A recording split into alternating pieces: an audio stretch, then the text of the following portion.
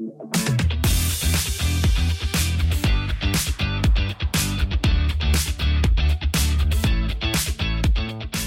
and welcome, ladies and gentlemen, to episode 5 of the Overthrows podcast. I'm your host, Behram Kazi, who you can find at DefMango on Twitter. And with me, as always, is Jared Kimber, who you can find absolutely everywhere. We've got some people in the comments. Pav, Ashwin, Mascarenus, and Swami Nathan Ramesh Sashi. Yeah, we know it's very late. That's because I'm covering the PSL and Jared was covering the game India-England test match in the morning. So I would have had to broadcast for about 15 hours straight if we'd done it in any other way. So, we did what we could. I've had a nap. I'm awake. Let's do this. Yeah, and the last time I did it pre-game, I was in a rush after. So this time is the only one that worked, even though we got like 10,000 super chats last time. So maybe in the future, we should do this earlier. But anyway, let's kick it off with India versus England, of course, the obvious candidate. And India clawed their way back into the Ranchi test and won it by 5 wickets on day 4. They were trailing by 140-odd runs at the end of day 2, Jared, and they only had 3 wickets in hand at that time in the first innings, or their first innings. And they also had the knowledge that they'll be batting last. So they have now won 17 consecutive test series on home turf. And that is a massive achievement, isn't it? Yeah, I can't remember. Was it Sid Monga? Someone wrote the article. Was it KK? Was it Barrett? And that was one of my friends anyway. Wrote the article going, this is incredible, like, enjoy it. And I do feel at times Indian fans have not enjoyed this as much as they should. And, you know, I use this parable a lot when talking about Indian cricket. I grew up in Australian cricket when they were really good, and we did the same thing. We just didn't, a lot of us just didn't enjoy it. We were, this player should be in, or maybe they should be winning even more games, right? Like, all that sort of stuff. And, why aren't they winning in India? And then you look back on it, you're just like, oh my God, this is absolutely awesome. So happy to have it, but because it might never happen again. Who knows how good India will be for a long period. It looks like they're set up to dominate for a long period of time, but, Bumrah, Ashwin and Jadeja disappear and Kohli and Rohit go, and the next generation doesn't live up to that, then things disappear. So I think it is a very special achievement. They were tested, certainly, the second and the fourth tests quite a lot. They didn't have their best players available. There were injuries, there was pregnancies, there was mothers.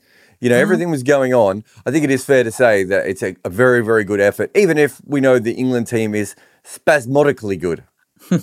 Yeah, it's interesting because India did have a lot of adversity in terms of resources available in this test series, yet they've come out on top. They've won the test series 3-1. The last test is going to be boring, much to the dismay of both you and I, who have to cover these things. But you mentioned all of those senior players that, of course, when they'll, quit cricket, there will be this gap. But they had a, new cricketer come up trumps in this one. Dhruv Jurel, 90 in the first innings, very crucial. He's the reason why England's deficit was cut down to under 50, which was absolutely imperative for India to win this game. And then he also scored tough runs in the second innings, an unbeaten 39 when the ball was doing things in Ragging Square.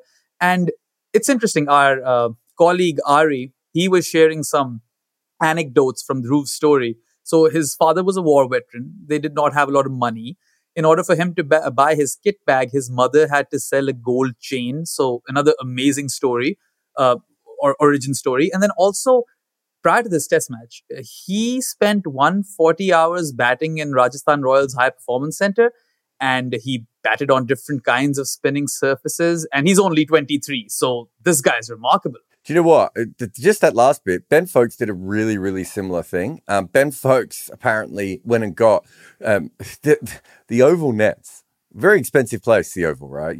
Very well funded. Their nets are dreadful. It's the wrong surface. I don't know who decided on it. And so, especially when you're playing spin, you have to put other things down.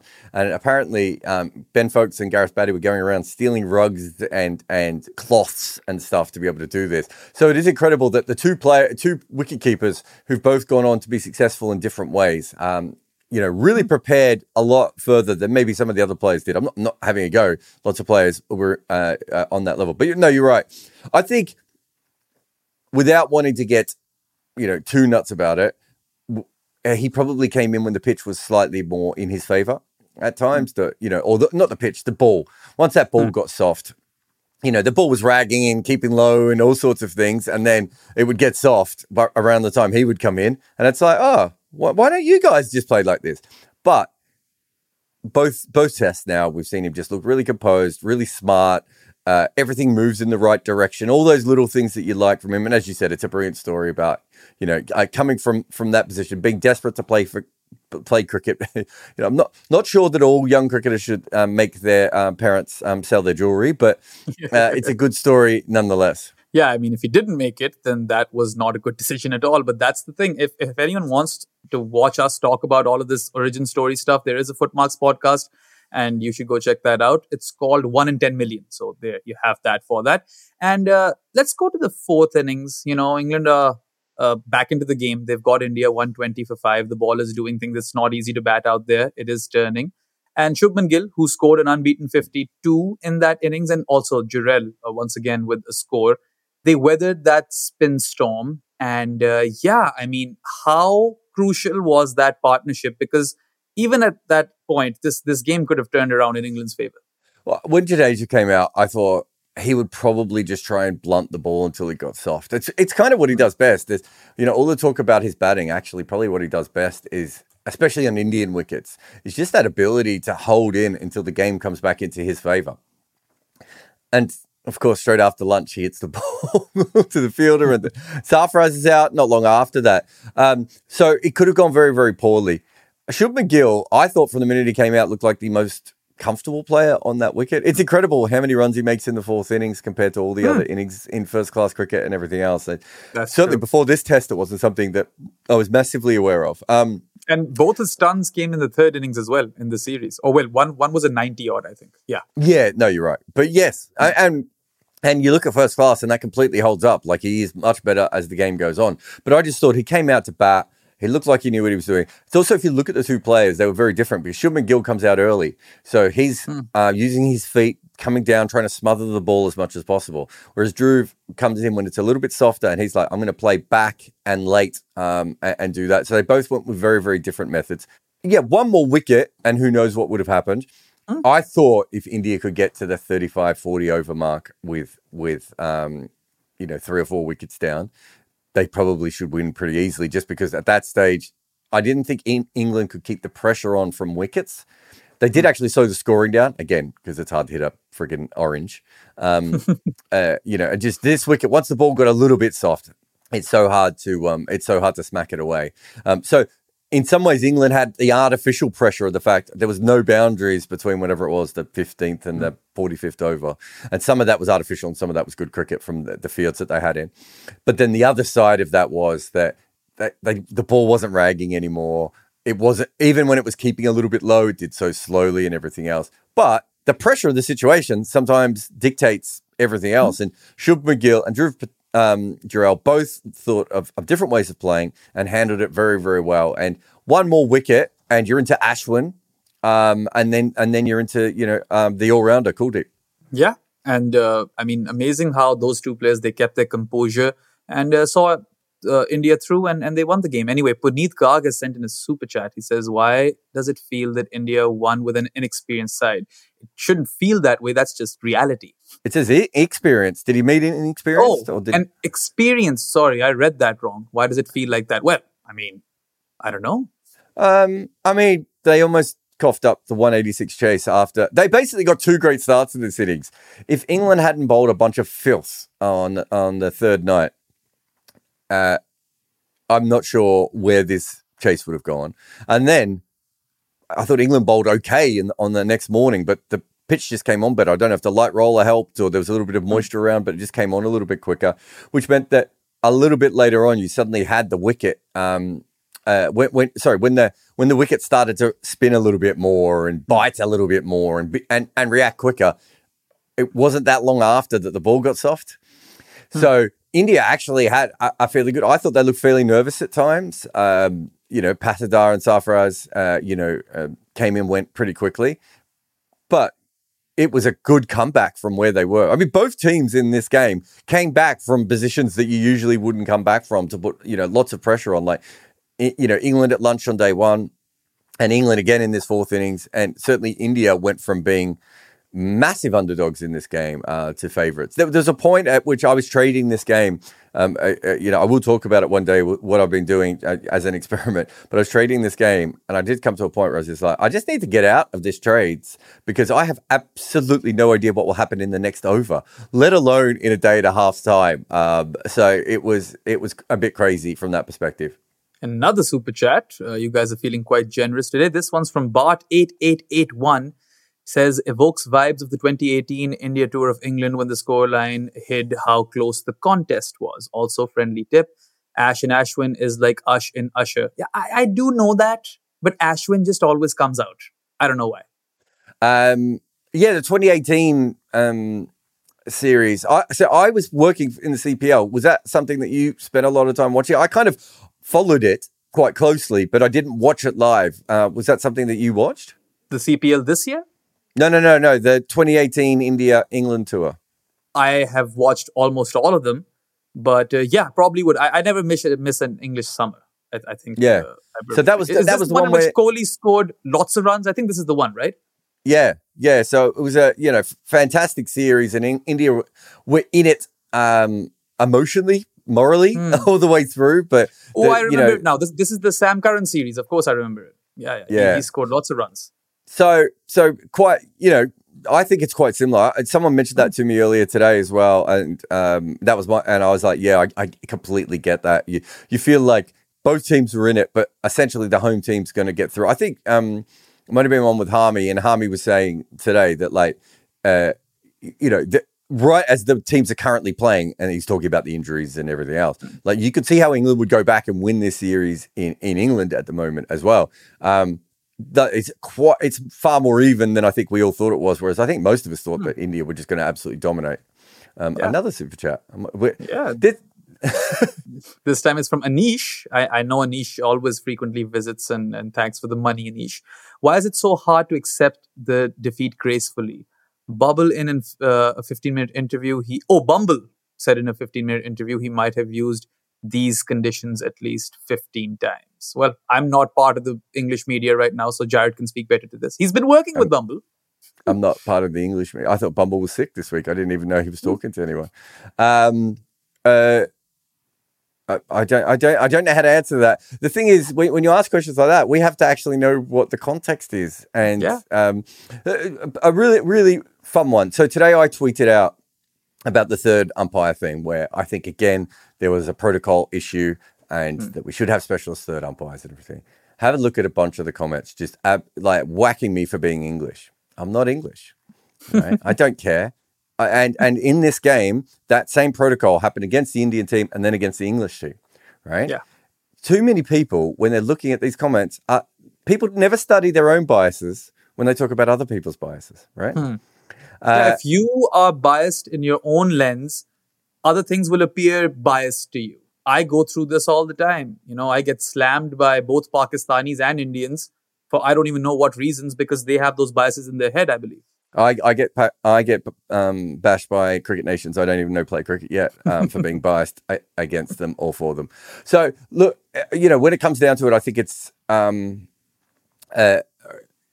who knows what Bumble was talking about. He might have been trying to make a point about specifics or everything else. He might have been talking about what Harmy was talking about, which is we've all been a bit more surprised that England have been in these games, and it'd be really interesting to see when they come back. And I think there are some times when you go, come back to ours and we'll be, and that's not what people are saying. What people are saying at the moment is this is probably a series where India is on top, largely because it's being played at home, and that both teams have played well.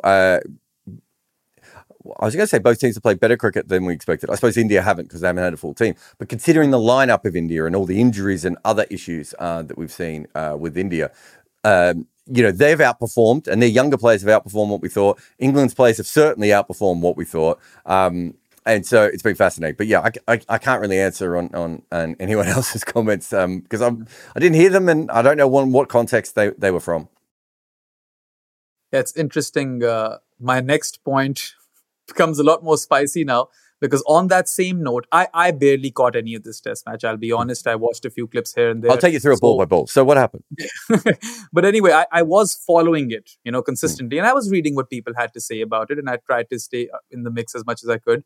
What did you make of the Ranchi pitch? Because I saw some deliveries stay ridiculously low. And for God's sake, I'm not saying that India won because of the surface. India won because they were the better team. So don't attack me, guys. Well, no, they almost lost because of the surface, you could argue, because it was, look, it had massive cracks on it, and you shouldn't have cracks on day one. You shouldn't have a ball running along the ground on day one the way that it did. I did think, though, as we were talking about before, it did react a lot more. It reacted at two different times.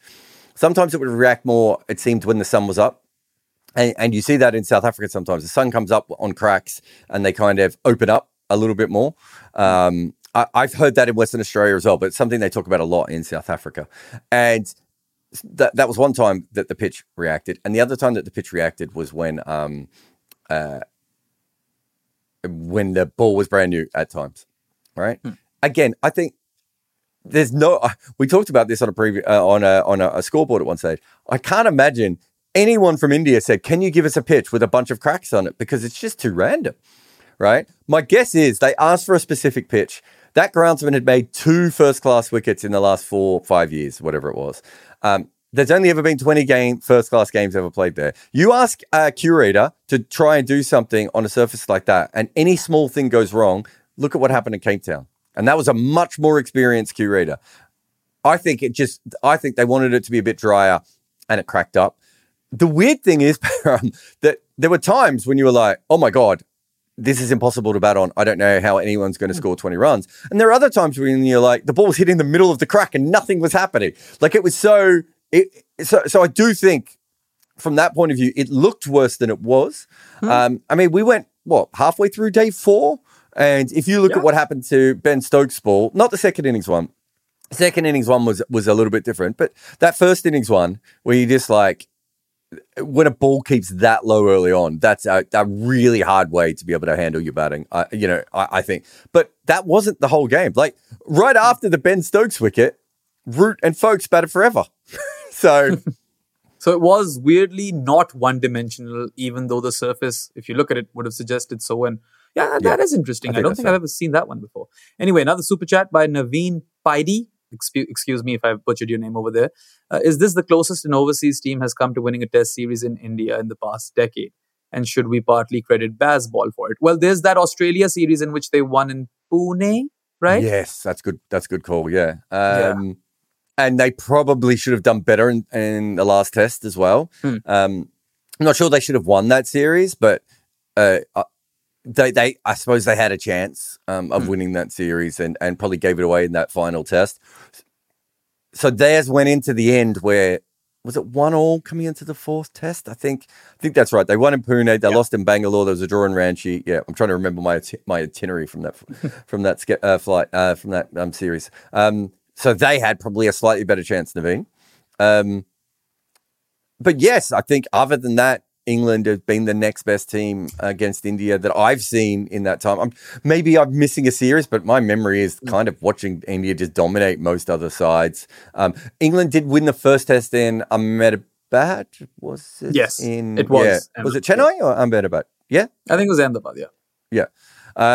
In, what was that now, 2019, 2020, 2021? Who knows? These teams play each other every 8 minutes. It's hard to remember. But really, that was the only time that this series looked anywhere like it was going to be that was the only time that series looked like England were going to actually win a game.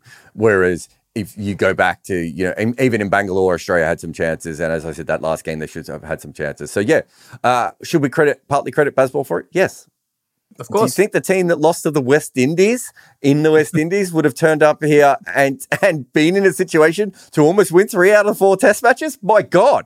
Do you remember that? I think people must just have the shortest memories of all time. I've traveled around the world with this England side. I remember sending my mate a message, my mate back home. He was saying, how's it going with TalkSport and where are you at the moment? And I said, I think TalkSport have decided to pay me to travel around and watch England play test cricket poorly. Right? Even when they were good, they were ordinary. It's so much different. And Ollie Pope's innings in the first test doesn't happen without Bazball. Tom Hartley's selection in the first innings doesn't happen without Bazball. The other stages when England have been in front or had a chance just don't happen without Bazball. Now, they would play very differently, and maybe they still would, this isn't a full-strength India side. It isn't, fully chugging forward the way that you would want it to. Maybe the other England team would have done something. They wouldn't have had a chance in 3 of the 4 matches without Bazball. That you cannot convince me of that because I spent so much time watching that friggin' team. Yeah, no, I think that's fair. They won 1 out of 17, was it? That's what it was, right? Oh, it was 1 out of a million. I know, it was bad. It was really, really bad. Anyway, Swaminathan Ramesh Sashi says, hot take, DJ, who I believe is Dhruv Jurel, will be the spiritual successor of Virat Kohli. I have no idea what you mean over there. I mean, it seems like a push, doesn't it? That he's going to. I mean, I just think. I just think it was like they're very different human beings. I think that. I mean, you paid for this, and we're going to talk about it. But I don't see any. I remember seeing a young Virat Kohli and thinking he'd be the best of the Fab Four because it felt like to me he was incredibly driven as a player from the first time I saw him in the IPL, which is probably the first time I saw him. Dhruv Jurel, really organised, great looking cricketer. As I said, I like the way he plays. I'm not seeing that kind of inspire the nation. But who knows? Who knows where players will go? Dave O'Brien says, when was the last time England won in the West Indies, though? Yep, that's very true. But Dave, they had played in games where they had played better cricket. They had won test matches in West Indies. They just looked that series, and I've covered them play in the West Indies 3 times, I think, off the top of my head. That last one was as bad as I've seen them play. It was absolutely pathetic, some of the things they did in that. And I saw that. I was at the ground when Roston Chase took 8 wickets. So I know everything. All right. Another super chat. Shri says, should England, I think he sent in a correction. So should England prepare on not so flat conditions, or should Pakistan prepare on not so flat conditions? I think it's Pakistan, isn't it? He means, yeah. Oh, Pakistan should just quit with the flat pitches. I don't understand them in the first place. I mean, they're literally shooting themselves in their own foot. They had all the success in the UAE because they'd bat really well for the first 3 days, and then the ball would start turning on day 4 and day 5. And they had this, template of winning test matches, rose to number 1 in the rankings, and then they came back home. And ever since, I suppose, that Ramiz Raja tenure, we saw surfaces in which basically you'd only have to be Stokes' England to kind of force results. Even Australia found it really hard to win a test match, right? Exactly. I remember I did a video about how when Pakistan came back, they basically came back at the same period they left. So the amount of draws that were being played was, I think, 2008, 9, 10 sort of period. It was probably even before that, if we're being honest. Before that. It was like lots of draws around the world. Pakistan had a few extra draws, and they came back, and no one was playing draws anymore. And Pakistan was. Pakistan just need actual proper pitches, right? Going ahead. I mean, I don't think anyone would argue that. Dr. Ayush Chauhan with the 60th super chat of the day. Do you think there is any future for Pujara Rahane to make a comeback in the test side, given the need of some strong, steady, and experienced batters? I mean, you've got some promise over here, don't you? Sarfaraz did well in his debut test. Dhruv Jurel just did well as well. Patidar hasn't come off, but he's been a touch unlucky at times, even though he bagged a pair at this one, right? Or maybe did he get a pair? I was even maybe. Duck. Maybe the other one was there was so much going on. I think Ashwin was on a hat trick. And India forgot about it at one stage in this game. I'm just saying there was a lot going on. Look, I mean, the Pujara Rahane thing. They've got KL Rahul, they've got Virat Kohli, and they've got Rohit Sharma. As long as those 3 players are available, I can't see them making a sudden move to bring in another experienced player because they've now got the younger players coming through as well. Yeah. I mean, Shubman Gill is finally firing at number 3 as well. Kohli's going to be back. Rahul's going to be back. They've got a lot of players at their disposal right now. No one knows 2024. What would Don's numbers be in T20s? Oh, haven't we done a podcast on this, Jared? I don't know if I've ever gone into what Don Bradman's numbers would be in T20. He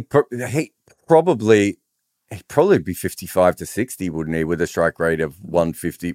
I'm trying to think, what's Warner? 45, 145 is my memory of his numbers. So you would think that Bradman would be, 55, 155? Bradman was an incredibly fast scorer when he wanted to be. And if he grew up in this era, of course, he would hit more fours and sixes.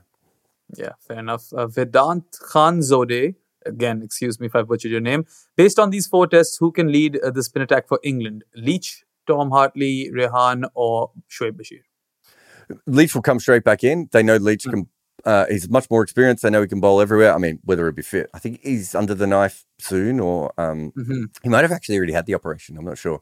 But yeah, Leach is certainly someone who is a possibility of, if he's fit, he'll be fine. We don't know what Tom Hartley's going to do on flat pitches. Rehan Ahmed is probably, at this stage of his career, more of a part-time option. Shoaib Bashir, very, very raw. I like him, and Tom Hartley. I really like in these conditions.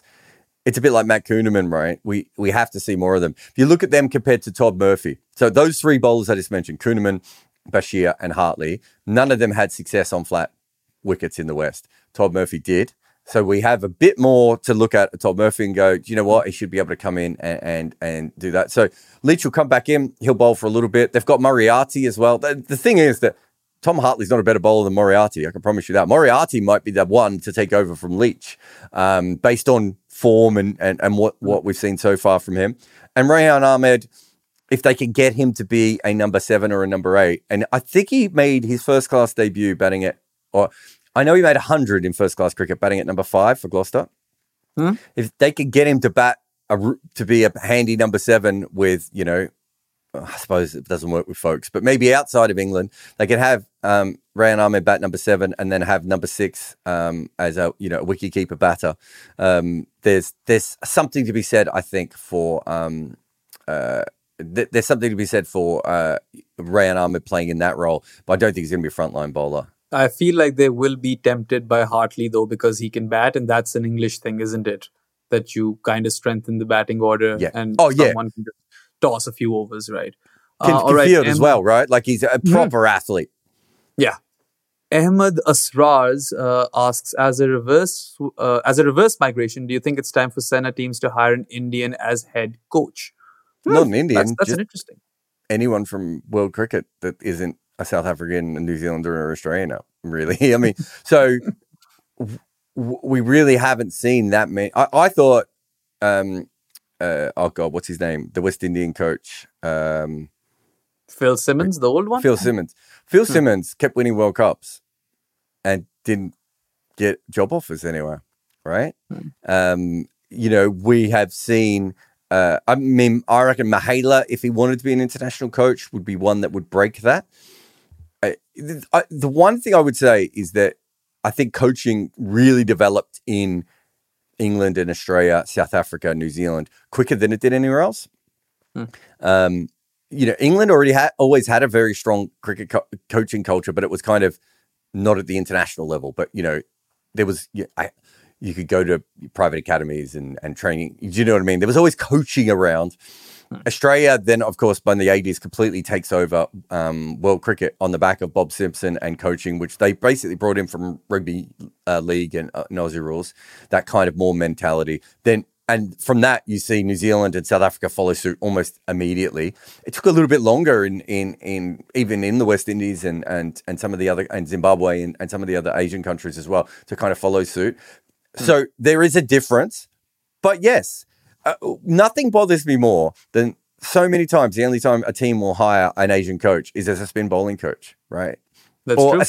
a spin playing coach. And I'm like, they could do other things too, right? Like I always think if you're a Western team and you've got like Jimmy Anderson in your team, who's the best bowling coach? It's probably, I'm not saying Javagal Srinath, but it's probably someone like Javagal Srinath, right? Who knows how to get wickets in other places, win bowling scene. That's true. Right? Jimmy Anderson doesn't need to be told anything. You know, he doesn't need David Saker then. No, I'm talking about now, telling him which lengths to bowl or whatever else. But he could use Zahir Khan or Wasim Akram or, you know, and I'm talking about former players, but it could also be coaches who have those same skills, right? I thought one of the best things that Australia did was They went to India in 2017. That series we're talking about before, the Pune one. And they took Shri over as like a consultant. And he's been pretty much with them ever since. And I think it's just, it's getting knowledge from a different area. And there isn't enough diversity in cricket coaching in general. It too often you see a coach will come in and then all the assistant coaches will be from the same country. It's like, I get it because they've worked with these people and they know these people and everything else. But actually, really what you want is players with different backgrounds coming in all the way through. Who was the... You were saying? I was going to say, this super chat, I hope, is for you. Oh, yeah, that's definitely for me. What a bonkers 19th over in the PSL today. So random. Yeah, so I don't know if you caught it, Jared, but Islamabad United needed 21 runs off the last 2 overs with like 6 wickets in hand. And Arif Yaqub, who was a club cricketer till not long ago, he kind of rose to prominence in the national T20 competition, which is Pakistan's, other domestic T20 competition. Then he played some first-class cricket, got a PSL contract, and today he took 4 wickets and gave away 2 runs in the 19th over, and Peshawar won the game. So that was one of the most ridiculous things I've ever seen in the flesh, live, let alone, televised, because I was there at the Gaddafi. And yeah, I mean, I'm chuffed for the guy because, again, we talk about all these individual stories. Origin stories, yeah. This guy had no business being here, and he's won Peshawar Zalmi a game of cricket, and everyone knows his name now because it's not like Pakistan is flooded with spin bowling talent, right? No, of course. I think one thing that there's a lot of traditional cricket fans who don't like T20 cricket. And I understand that they may not like the format, they may not like the cheerleaders, they may not like the maximums, whatever. They may not like the fact that it's going to eventually probably eat traditional international cricket. They may also not like the fact that they're called maximums. I've seen a lot of tweets which are like... Well, that's what I mean. That's what I meant. I meant the name rather than the sixes, although they may not like the sixes as well. Yeah. But you watch... You watch some of these series and, players like this pop up and, we have club cricketers from Australia and, random guys in New Zealand given second chances and a school teacher in England and all this sort of stuff. And Ali Khan and Hayden Walsh Jr. and just these random stories that T20 cricket has really allowed for people to follow their professional dream a lot more. And, it should give us more of these stories of. I don't think cricket's been particularly good outside of maybe maybe not even New Zealand, but of that sort of finding guys between the ages of 27 and 29. Because for national boards, it's like if you're not in our system, like we're almost not interested in you. Whereas if you're a franchise team, you're like, we need to. What you're telling me? There's a postman. In Abu Dhabi, who has a Sri Lankan passport and he's whacking balls for 6 everywhere. Can we get him in? Is he any good? And can we get him a trial and have a look at him? It really, I think it has the ability, and with women's cricket as well, just has the ability to change so many lives of players who probably fell through the cracks and clearly were talented enough in the first place. Yeah, I mean, if you'd ask Arif Yaqub what he'd be doing in February back like 4 months ago, I can guarantee you he would not have said he'd be playing the PSL. Also, just on that earlier conversation, who was Ravi Shastri's deputy, the bowling coach? Bharat Arun, was it? Yeah. Yeah, so he could be someone that could be hired, right? Oh, mate, that's what I mean. The last 10 years especially, the talent has come on, especially with all these franchise leagues. Like, there are so many people out there with good knowledge, from academy coaches right across Asia, all the way through. And I like the idea of mixing diverse skills and talents and backgrounds into one system. I've worked in places where everyone is kind of the same from a cricket perspective. I don't think that works as well as getting people who challenge each other and think completely differently about the game. I think that's the best way forward. And that's what you should be looking to do with your cricket brains trust. Yeah, I think diversity within a workforce is not just a good thing in sport. I think it's good all over. I think the fact that you get all these different perspectives, it really helps one grow and broadens your horizons and all of that. Anyway, we're still not done with India and England, but I think we should take a break, Jared. You're watching Overthrows with Jared and Behram. We'll be back after this short break. Stay tuned. Welcome back to Overthrows. You guys are with Jared and Behram. And, well, what a surprise, Jared. We've got another super chat. So let's take that. Oh, my God. And let's go back to India and England. I think you guys are breaking a record tonight because we've never had these many. Swaminathan Ramesh Sashi, who is in a very generous mood today, says, I'm losing bets on the Qalandars. Will they ever win? Dude, what are you doing? Stop wasting your money. They don't have Rashid Khan. Haris Rauf is injured as well now. They have like 5 top order batters in there. Don't waste your money like that. If you would ask me, I would say bet against the Qalandars, even though that's not a good rate anymore. Yeah, you won't get good odds on that anymore.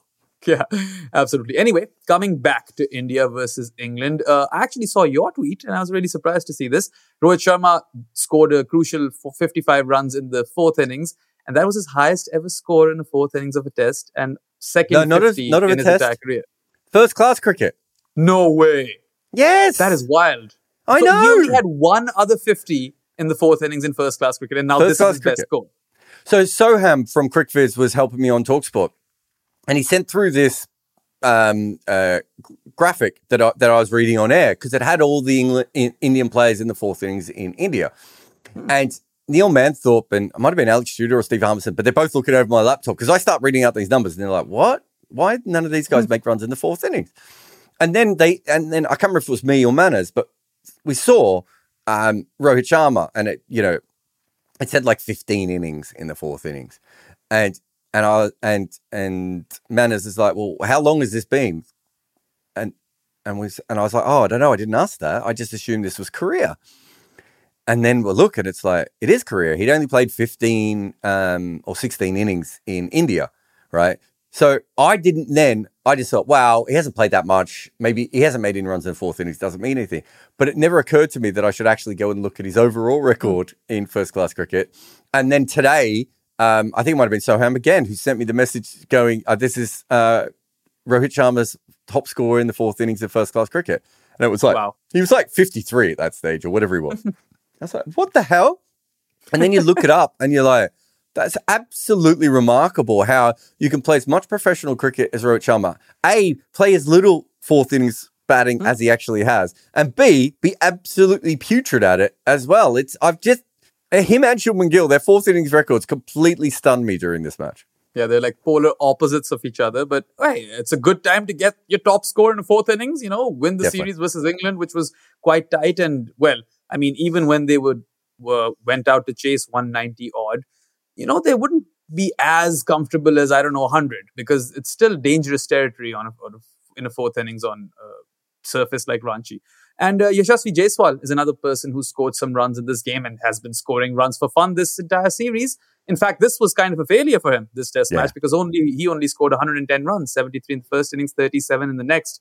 I remember in the last Uncovered podcast, someone asked us whether he has a shot at beating Don Bradman's record of most runs in a 5-match test series by an individual batter.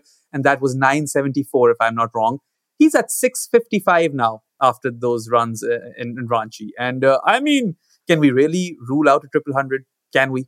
So I did a video today, which will be up on the main channel very, very soon. I think Muku's working on it at the moment. And if you follow the NBA and you follow Nikola Jokic, every time he does something, so in the last 3 games, I think he's had something like 25 points, 15 rebounds, and 15 assists in all 3 games, right? And every time he does something like that, there'll be a stat will come up and it will say, not since Wilt Chamberlain, right? So much so that there's a website in DMVR which covers Denver sports, and they sell a T-shirt called "Not Since Wilt" with Joker's body on it, because it just happens so often. It's remarkable how often you hear "Not Since Wilt."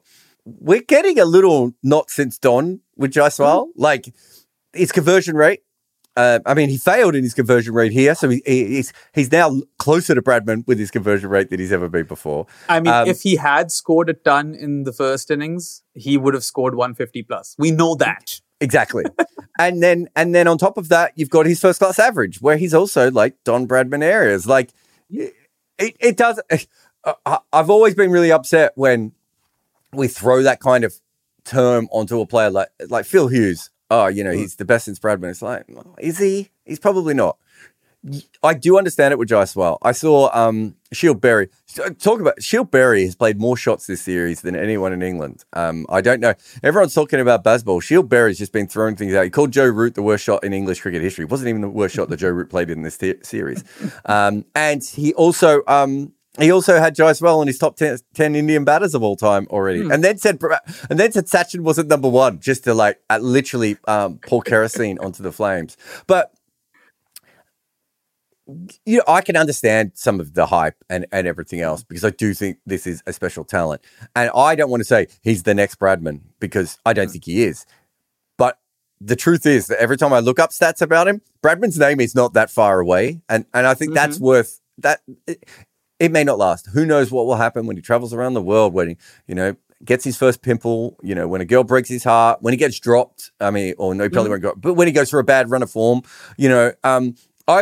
I remember Michael Clark coming in, and I don't think anything negative ever happened to Michael Clark before in his life. And he went through a form drop, and he did not know how to emotionally handle it. He just didn't know. All these different things can happen to stars. What happens when, Bollywood actors want to hang out with Jaiswal every day, and all the other sort of stuff that comes with, or he has more advertisers than, I was going to say Virat Kohli, but that's not possible, is it? But than Rohit Sharma. And all those sorts of things. But he's a phenomenal talent. Let's be very clear on this. Yeah, and I mean, the numbers prove it. And I know this is a home series, but they are outrageous numbers. Like, he already has 655 runs in 4 test matches. He's got 2 double tons. Even in the test match in which we're saying he theoretically failed, he's got 73 and 37, right? And that just goes on to show just how much of, talent he has, and the form is just exceptional. Anyway, let's come to the bowlers. India's bowlers first, of course. And 15 wickets fell to spin, unsurprisingly. Ravi Ashwin had looked out of sorts in this test series.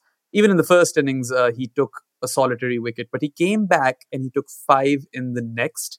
And I mean, I was reading this interview, or I think Cricinfo had this up, and he was talking about this adjustment he made, looking at the Ranchi surface and how there wasn't a lot of bounce, because he has overspin, Ashwin. And he kind of started to apply side spin, which is such an Ashwin thing to do, to kind of figure that out midway in a test match and change your approach. Do you think that adjustment ultimately won India this test match? I mean, maybe. It was funny. I noticed the ball. They did a couple of close-ups of the ball out of his hand. I was just like, that just doesn't look like... And I didn't realize he'd made an adjustment. I actually thought he was just getting through his action a little bit more. And I was like, there's real bite on all these deliveries. He went through England, their top order, with straight balls, right? So he could basically, Ben Duckett, I don't want to get too nerdy, but Ben Duckett is trying to play him outside the line. And so by doing that, Ashwin knows all he needs to do is spin a couple away and then keep one straight. And the chances are that Ben Duckett's going to spoon it to short leg. And, he's already been in some trouble with that. Or leg slip is another option with that kind of ball. And then with Ollie Pope's just a terrible starter. And I think he bowled a little bit faster and a little bit flatter and went through him. It actually nutmegged Ollie Pope. So, look, Ashwin was sensational. There were so many people asking if he was finished. This is why you don't get rid of players of this talent. You could make an argument for Shubman Gill as well, but certainly with Ashwin, when he's done everything that he has done, he may not be the same physical bowler that he once was. But Shane Warne did pretty well at the end of his career when he wasn't the same physical bowler, because by this age, that level of spinner has just learnt so many lessons. And if he did make an adjustment mid-game, it probably has won India that match. Yeah. And you can expect that from him. And if someone over here wants to know more about Ashwin and his career, and Jared and I talk about it, well, there's an entire Footmarks podcast on that as well. The Ashwins, we were being funny. So go check that out once we're done with this one. So yeah, 6 wickets were Ashwin's in that tally of 15. And then Jadeja picked up 4 in the first innings and 1 in the next. And in the final innings of England, or the third innings of the game, Kuldeep also picked up 4. Do you see Kuldeep now replacing Akshar in that trio, that spin bowling trio that India have in home surfaces? Because Kuldeep, Ashwin and Jadeja sounds terrifying.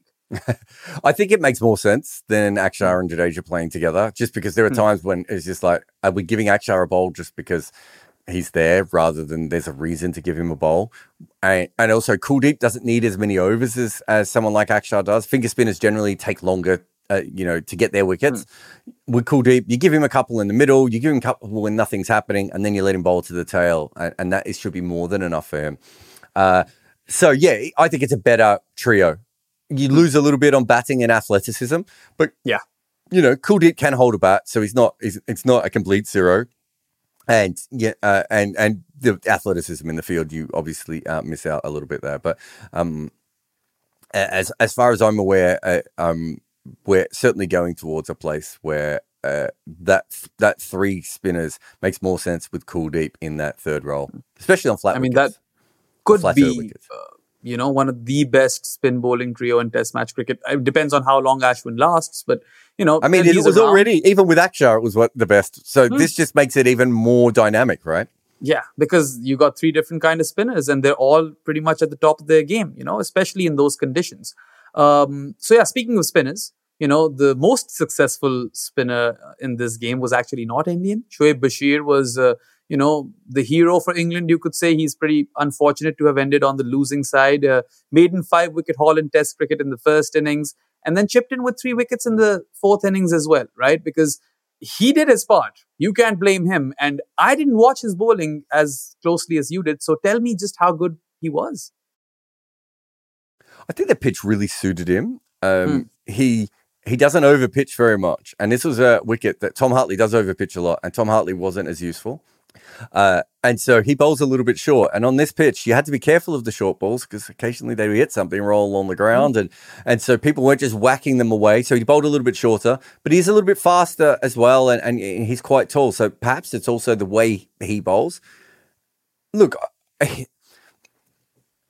I didn't see anything that suggested to me that he should instantly be playing in other places, but you've got a 20-year-old who took wickets on a helpful surface, and they're going to play on more helpful surfaces, and he's got a lovely skill set that can be brought out in those sorts of environments. So from that point of view, I think it's really good. I think he's got a long way of development left in him, but it was, I think it was good. Again, it's funny when England are losing, people go, oh, Bazball doesn't work. I mean, Shoaib Bashir took 8 wickets in this match. Do we think that is, England had another spinner that was going to take 8 wickets on this pitch? I don't think that there was, really, if we're being honest. Yeah.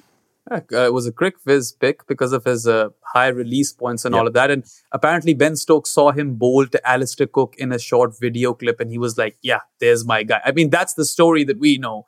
Who's to say how beautified it is when it comes out to the media. Anyway, Ahmed Asrar has asked another question in Super Chats, and he says, don't understand why the World Test Championship final remains in the UK for third consecutive time.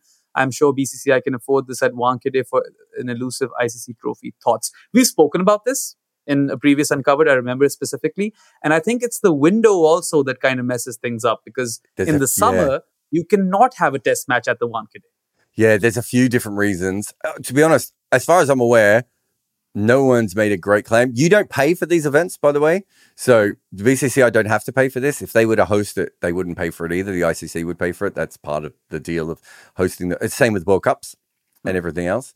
However, it's. I heard Sri Lanka wanted it, and they couldn't work out how quite to make it work. And there were some other issues, obviously, with the SLC at times as well.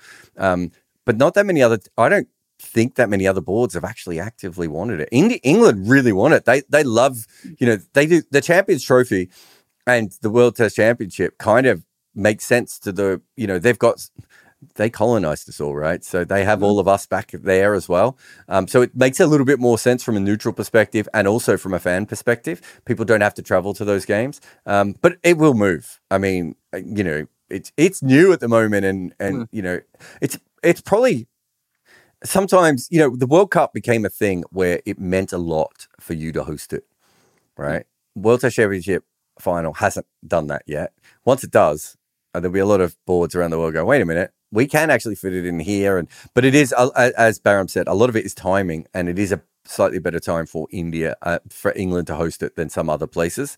So there are some other issues there. But yeah, it will eventually move. It's silly that they've had it 3 times in a row. But it does follow the tradition of the fact that they had the first 3 Cricket World Cups as well. It does. And there is an element of playing at Lords or the Oval in this as well. I'll tell you that a lot of players, even from the subcontinent, dream of playing in those conditions. Even though if you ask India, they'd probably say that they don't want to play the World Test Championship final in England again because 2 times unlucky. But I expect it to move at some point, like Jared said. So let's see. Anish asks, have you guys seen the T20 World Cup ticket prices? Minimum ticket price for India games is $175. and all of them are sold out. You've got to be kidding me. Well, all of them are sold out. So they priced it right. Yeah, they probably knew their market. My memory of the Major League Cricket games, and not Major League Cricket, that All Stars game, Sachin and Warren was quite expensive as well. I think they're just pricing it for the American market, and they know that people are going to pay for them. But I mean, that is ridiculous. That's way more expensive than you would ever have in anywhere else in the cricket world. But if they're sold out, then Bayram makes a very good point on that. Yeah, it'll be interesting to see what some of the crowds are for the non-Indian, non-Pakistani games. I think in America, whether the neutral kind of fans turn up for those, or people even travel for it because it's a novelty. Yeah. Also, there's a major diaspora crowd in the States, which is like dying to see international cricket over there. So they wouldn't care how expensive it is. But that makes sense for India, Pakistan. But what I mean is that going to be the case for all the other teams? Oh, no, probably not. They're probably pricing the India games differently. Yeah, it would be my guess that it would make a lot more sense if you priced the Pakistan-Indian games higher than any other game. Not just the India-Pakistan game. I mean, in games when India and Pakistan are there, because I would assume there was more of the Indian and Pakistan people in the diaspora, as you said. Yeah.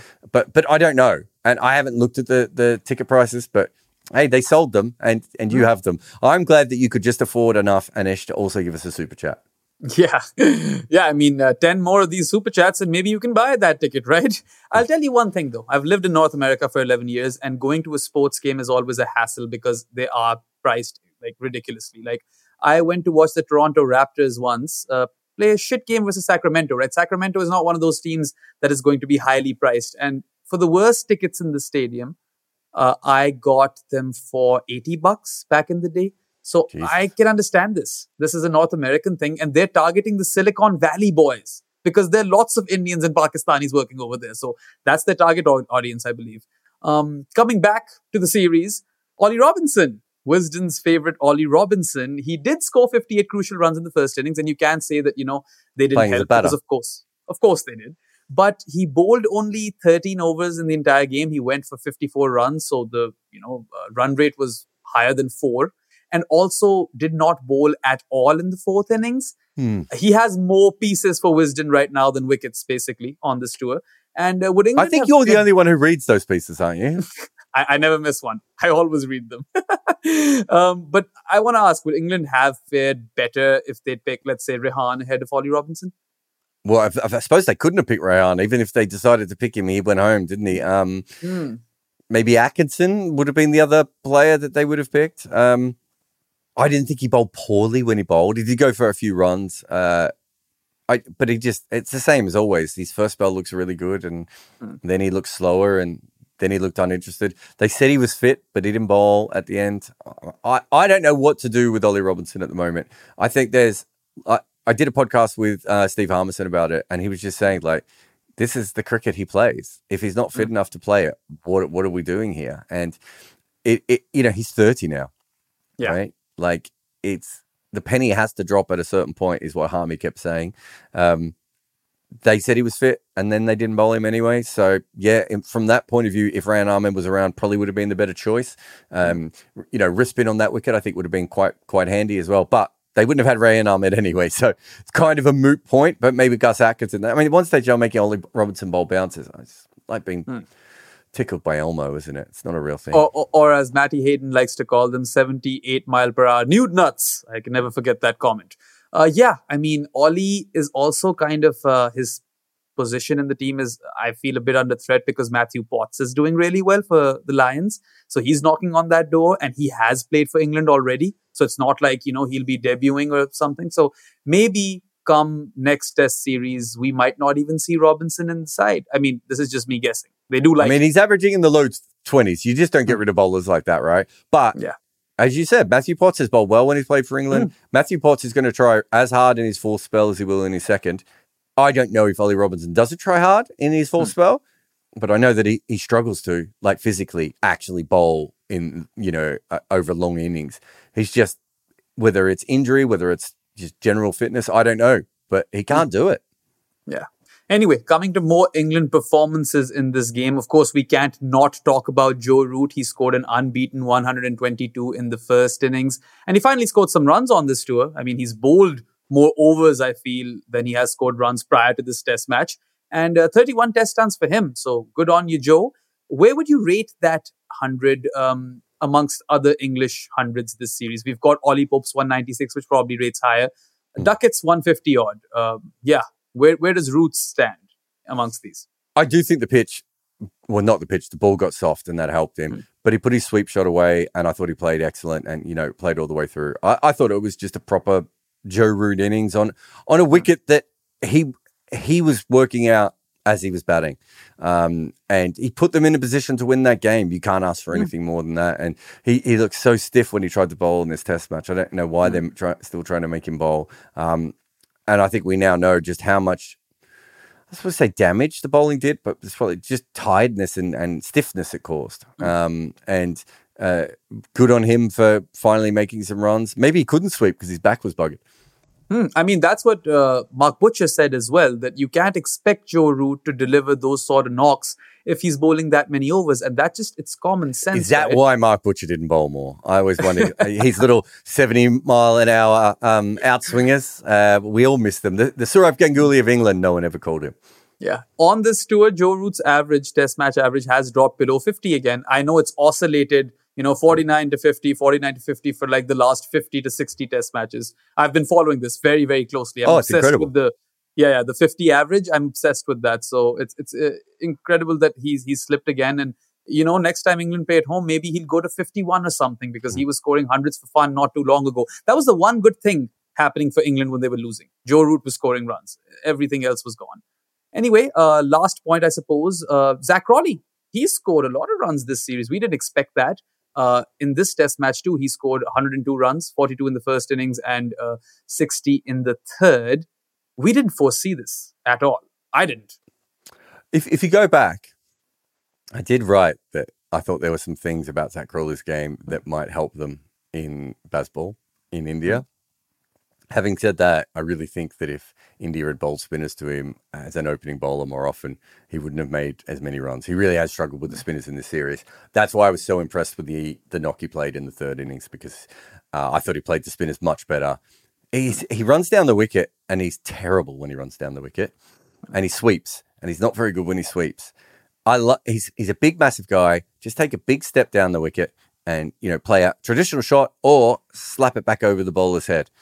And too often he's just got too complicated against spinners, and I don't think he needs to do that at all. But yeah, this is the best I've seen him bat, but he hasn't really gone on. And again, his batting average is still like 32. And if he has next couple of tests, he gets a couple of early ones that that nip past him, he's still in a position where his batting average is at 30. And it's fine at the moment because in Bazball they're going to let him be Zach Crawley. The Bazball isn't going to last for 10 or 15 years, or the atmosphere of Bazball isn't going to last for 10 or 15 years, or however long he plays, 8 years, I suppose.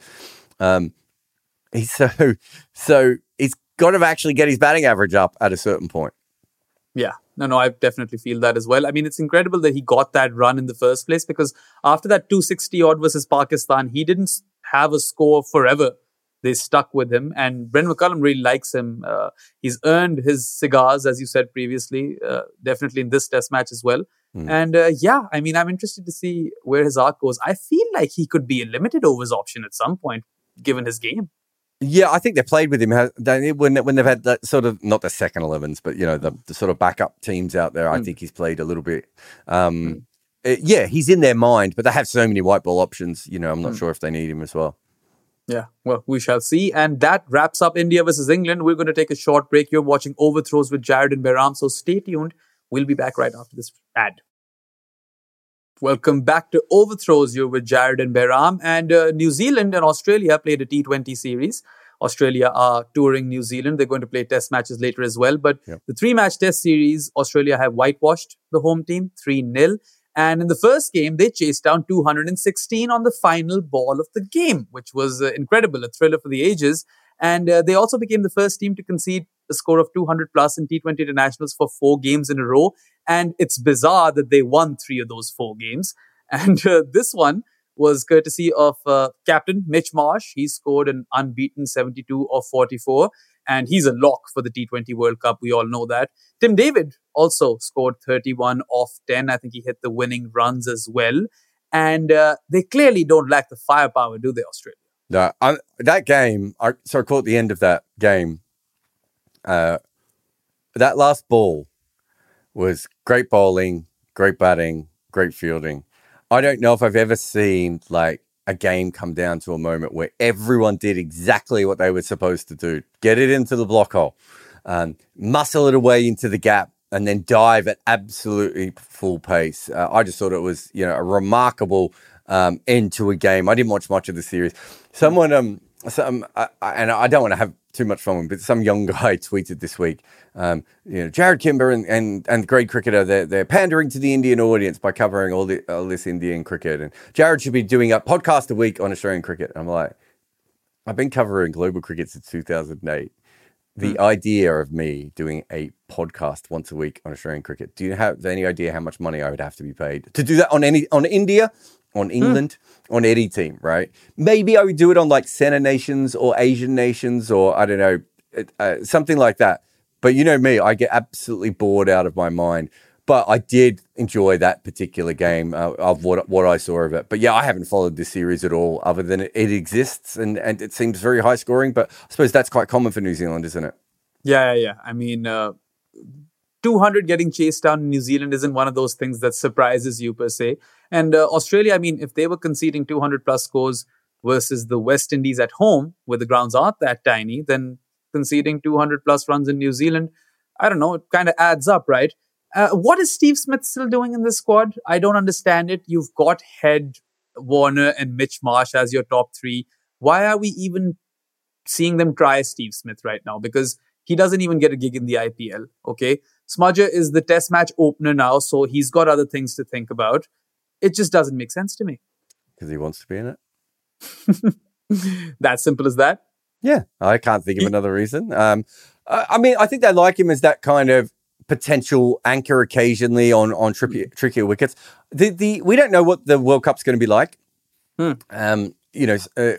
We could get some slow and low, dodgy kind of, CPL type wickets. And who knows what some of the American wickets might be like. No one knows what they might be like, right? Yeah. Maybe having that kind of anchor available to you in the squad is not the worst thing in the world. But if you want my honest opinion, it's probably because Steve Smith wants to play in them. Interesting, because Head did get some runs. He scored a quick-fire 45. Warner is Warner. And Mitch Marsh has been a revelation, right? He might even go on to captain them in the World Cup for all we know, because Pat Cummins is available in the series, but Mitch Marsh is captaining them. So, I mean, that seems like one of the most sturdiest top threes I can think of, right? So that's why I was a bit surprised. But yeah, you make a solid point about the surfaces in the Caribbean and how Steve Smith could potentially be a good option to have, if not anything, on the bench at least. Adam Zampa, went for 42 runs in his 3 overs in the first T20. And he came back strongly, took 5 wickets in the remaining 2 games. And in the second game, he got 4 for 34. I believe Mitch Marsh has even spoken about this, how he will be Australia's most important bowler in this T20 World Cup. He has won the ODI World Cup and played a crucial role over there as well in conditions that suited him. And the Caribbean will suit him, provided Australia get there, which I'm pretty sure they will. So yeah, you'd have to say that statement is correct. Yeah, I mean, I don't know if he's the most important, but yes, I mean, he's played in the CPL before.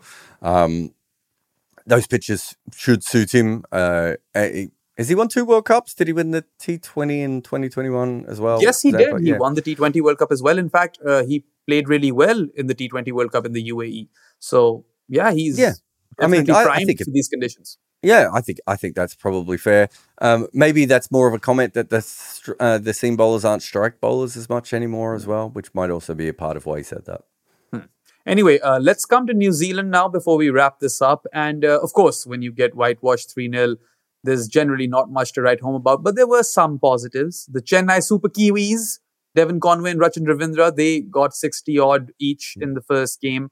Glenn Phillips has gotten consistent runs, 40-odd over here, over there. And we all know his buffer overs will also be crucial in that Caribbean World Cup. And Lockie Ferguson in the second game got 4 for 12. So ever since that ODI World Cup, I've seen that Lockie has really all of a sudden upped his game and he's back into the conversation. Trent Bolt will be back in this team for the T20 World Cup. That's kind of a given. So even though they've gotten whitewashed, they still look fairly strong as a unit, I'd say. Yes. I think we're pretty used to Australia beating New Zealand, so I don't know if we take too much out of that side of things. I don't know what happens when New Zealand play Australia in general, but they just don't seem to step up correctly.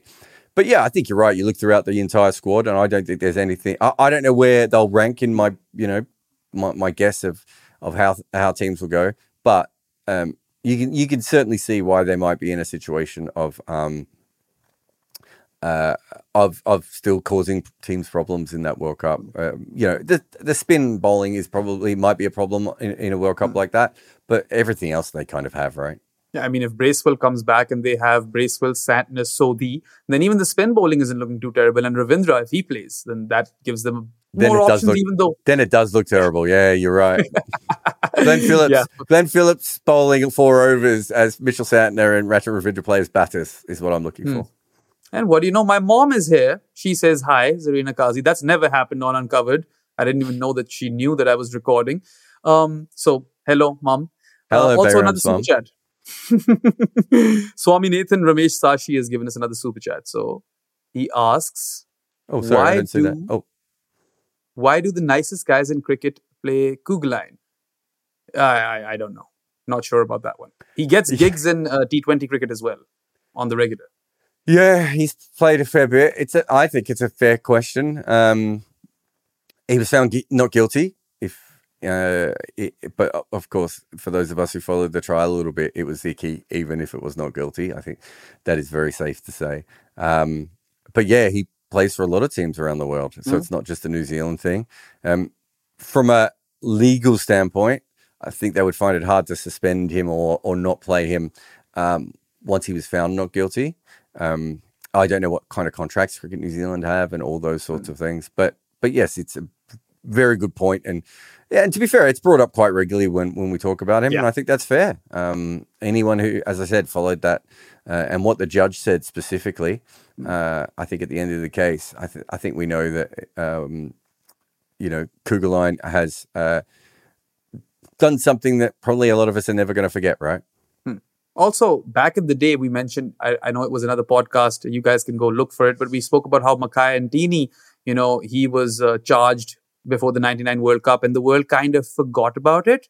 But I don't think the world, the way, it has evolved and the awareness has spread and social media and all that stuff, people won't be forgetting about things very easily. Every time Kugelijn plays, I hear something about that. Every time Ramachane plays, I hear something about that. I was going to say, and also, Ronaldo got it a lot more than Kobe Bryant did, and then obviously they both had similar kinds of allegations, but it was just the different times in which it happened, right? Like, I think that is very, very fair.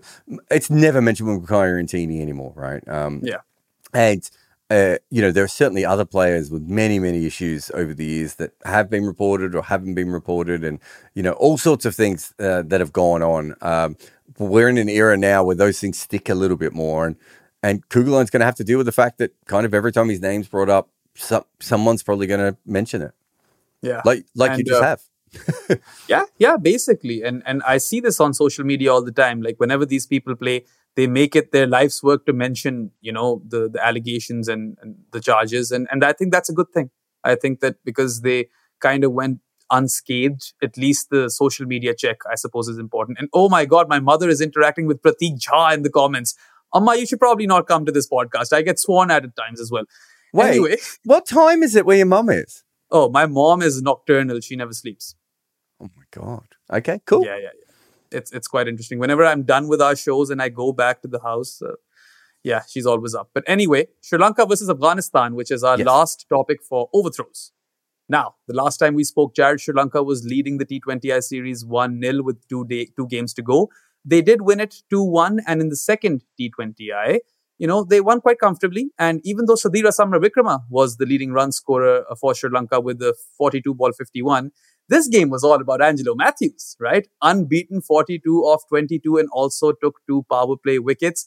Estelle shared with us in our, work group that 77% of Angelo's T20I wickets have come in the power play, which is 33 out of 43. And that I found incredible. That's because he took 20 wickets in the World Cup semi-final in 2009. I was at that game.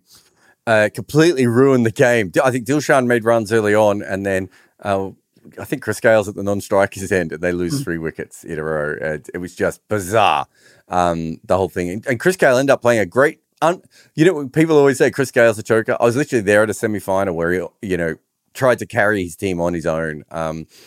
But yeah, I think he's just good at nibbling the ball around, and also with someone like him. We probably now know more about why he's successful. It's the ability to move the ball both ways that I think he always had. Probably gives him just a bit of an advantage. He's accurate, and he thinks like a batter. It's just a physical thing with him. I mean, Angelo Matthews was one of the greatest cricket athletes ever when he was 22 to 27, and he's just not been that way anymore, and it's affected his bowling. He was never going to be a frontline bowler, but he's a clever, handy bowler at times. And I was going to say the year, but the last 12 months have been the Angelo Matthews 12 months. He's everywhere at all times, and I'm here for all of it. Yeah. I think after getting timed out, Angelo's arc has kind of gone north once again, and it's amazing that even at this age, he's relevant. And now I'd suppose that he'd start in the T20 World Cup because they're sticking around with him, right? But yeah, Sri Lanka, the batting and the bowling, man. Yeah. What else do you want, really? Even the tweeting, because he's been quite active. He's been very, very vocal. Let's go to Afghanistan for a second. And they did win that final T20 international. And Hazratullah Zazai is back in an Afghanistan shirt. He scored 45 off 22. And he's partnered up with Rahmanullah Gurbaz, who we all know is very explosive. And in that game, he got 70 off 43 as well. And now that looks like an opening partnership to me that could really win Afghanistan some games, because yes, they want Ibrahim Zadran as that anchor. And he's also captaining the side in this series. But if they can open with Zazai and Rahmanullah Gurbaz, and even one of those guys comes off, right? All of a sudden, their score is 20-ish runs more than what it would have been, because those guys are really, really explosive. So yeah, I think this is a solid move for Afghanistan. In the old days, they used to quite often have 2 attacking opening batters, but they didn't have anything to go with it. Like if it didn't work, then you just had the middle order suddenly batting too early, who weren't skillful enough to do that. They now have the ability to have 2 attacking opening batters and then have an anchor later on if they need him. It's a much more solid setup than we've seen in a long time. And who knows how they'll go in the World Cup, but what we've seen from them is just smart cricket over a period of time. They were probably outplayed by Sri Lanka all the way through, but good signs, I suppose, is your point, which I would agree with. Yeah, and I mean, they have finally gotten a win on this tour. They were losing everything. And let's not forget, Rashid is not here right now. He's in recovery. So once Rashid is back, and if they get to the Caribbean leg of the tournament and they've got their explosive openers firing and have an anchor in Ibrahim Zadran with guys like Mohammad Nabi and Umar Zaik chipping in with the high strike rate scores in the middle order, then this is a very formidable unit. I would have to say that this is the strongest Afghanistan team that is ever going to play in the T20 World Cup. And I think, I'm excited. You're saying they're going to win? Not win, but I mean, they could definitely... they won 4 out of 9 games in the ODI World Cup. Spoiler team? Team? I think they might be a bit more than the spoiler team. I think they might have a better than 50% record. Yeah, because this is T20 cricket. This is their format. On to Sri Lanka. Let's discuss them a bit before we kind of move on to Uncovered. Pathum Nissanka, once again, we've seen him being reborn in this series, both the ODIs and the T20s. He was retired hurt for 60 of 30, I believe. So 200 strike rate. That's great. Kamindu Mendes scored 65 of 39. He was unbeaten. And this is the guy who used to bowl with both arms. And now he's a batter. So great arc over there. He used to bowl with both arms. Now he bowls with none. Yeah, basically. Hasaranga is there, obviously, and he is a world-class player and also their captain. Theekshana and him form a very, very formidable spin bowling duo, which will be important in the Caribbean. Kusal Pereira, we've mentioned time and again how he's upped his game and plays quicker. And Pathirana is getting game time, so they've got that slinger over there as well. Sri Lanka, once again, if you look at the skill set and the resources and what type of players they have at their disposal, they look formidable.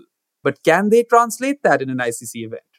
I mean, the bowling's fine. It's just whether the batting can be consistent enough.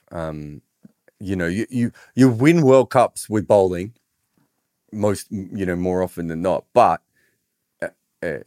you need your batting to be consistent enough to give your bowlers a chance. And that's what we don't know, whether Sri Lanka are going to be able to do that against the top sides. They quite often look good against the medium sides and the poorer sides. They need to consistently make runs against the best sides. If they do, and their bowlers are fit, they're a huge chance. I mean, that last World Cup, their batters actually did the job for them quite, not the India game, but in a few other games. But their bowlers either underperformed or weren't fit. If they can hit that fully fit and they can make some runs, they give their bowlers a chance to win them a few games. I would say that with Rashid available, I think that Afghanistan might have a better team than Sri Lanka. Even though Sri Lanka have all of these resources, but it's your point. They do well against the weaker sides, but when it comes to playing the top nations, apart from England, they don't upset anybody. It's England who they always upset. That's the theme that we've seen over the last few World Cups. But anyway, I think that brings Overthrows to a close. For those of you who joined us in the comments, thank you so much. Subscribe to this channel and Jared's other channel, and we will be back with another episode of the Overthrows podcast next week. So that'll be all. Goodbye. Thank you for listening. This podcast has an ad-free version via Patreon, where there are also many other extras as well, including a Discord channel where you can chat to me directly.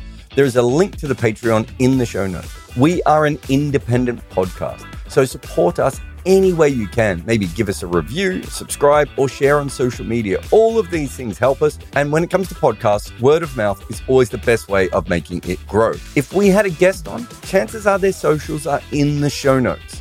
Please support everyone who comes on this show. I am Jared Kimber, and this is my network. But we also have hosts and co-hosts like Bahram Kazi and Estelle Vasudevan. This network is overseen by Nick McCorriston, and each episode is produced by Ishit Kaburka at Sound Potion Studio. Mukunda Bandreddi, or Muku as most people will know, is the head of our YouTube channels, and he also helps out with so many other things like the podcast recordings. And there's so many other people we could thank here, but I just want to thank all the listeners and all the people who help behind the scenes that make this podcast work. If you make any content, Minvo Pro is the tool for you. Take your long format content and cut it and slice it for social media. This AI-inspired weapon will turn your one piece of work into so many clips. Try Minvo.pro now.